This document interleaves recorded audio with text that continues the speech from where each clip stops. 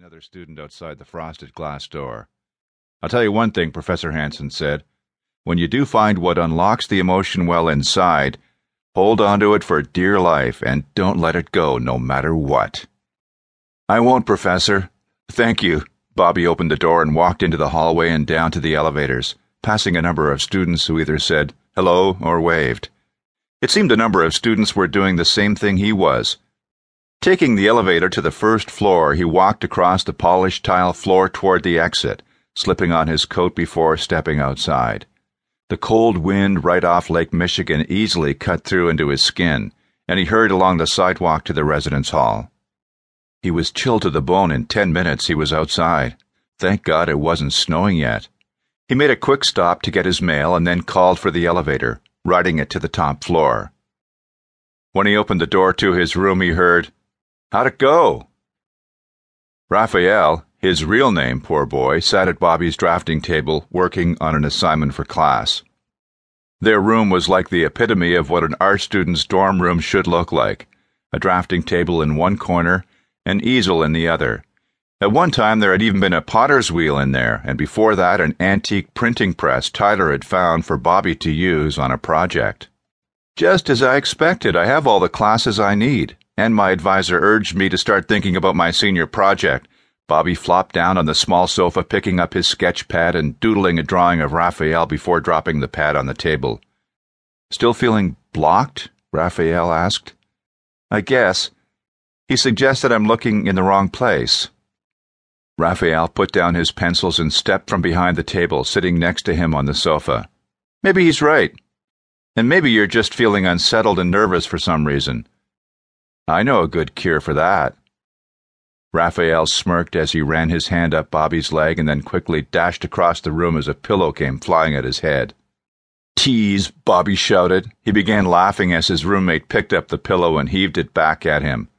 "Slut!" The pillow flew back across the room, hitting Raphael's hip. "Ball gazer," Bobby called as Raphael's throw caught him square in the chest. "Cum dumpster." Bobby was laughing too hard to throw the pillow back, and Raphael lifted his arms in triumph.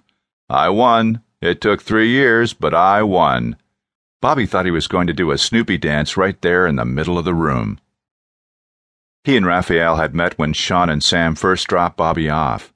When they'd walked into the room, Raphael's eyes had bugged as Bobby introduced himself and his 2 dads. As soon as Sam and Sean left, the question began, "Are you gay? Was it way cool to have 2 dads?" Bobby had answered the questions, firing back some of his own, and they were immediately friends.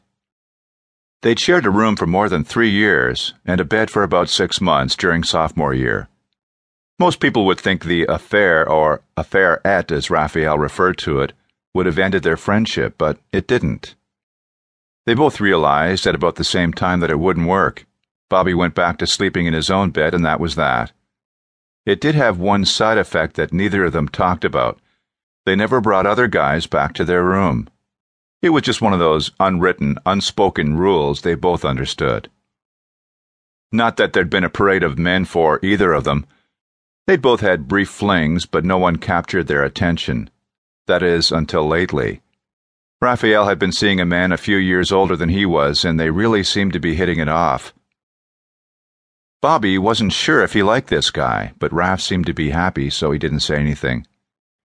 "Did Simon invite you to spend the term break with him?" Bobby asked. Raphael beamed. "He did. But my folks would have a fit, so I'm spending a few days with them, and the rest of the time with Simon. He said he'd take me to New York for a few days." "Sounds like fun." He tried to keep his expression happy, but he couldn't help being suspicious. Simon always made these grandiose plans that either got canceled or changed to something else. The phone interrupted their conversation. Raph answered it and then handed it to Bobby. "It's your dad." "Hey, Dad, what's up?" "Are you coming home during the term break?" Sean sounded so excited. "Absolutely. I'm looking forward to spending some time with you and Sam." "Why?" His inquiry was met by silence, which meant that something was definitely up, and Sean was feeling guilty for some reason. "Well, Sam got one of those weeks off, and I was hoping you'd agree to work in the store for me." Shit, Bobby hated it when Sean sounded guilty for asking.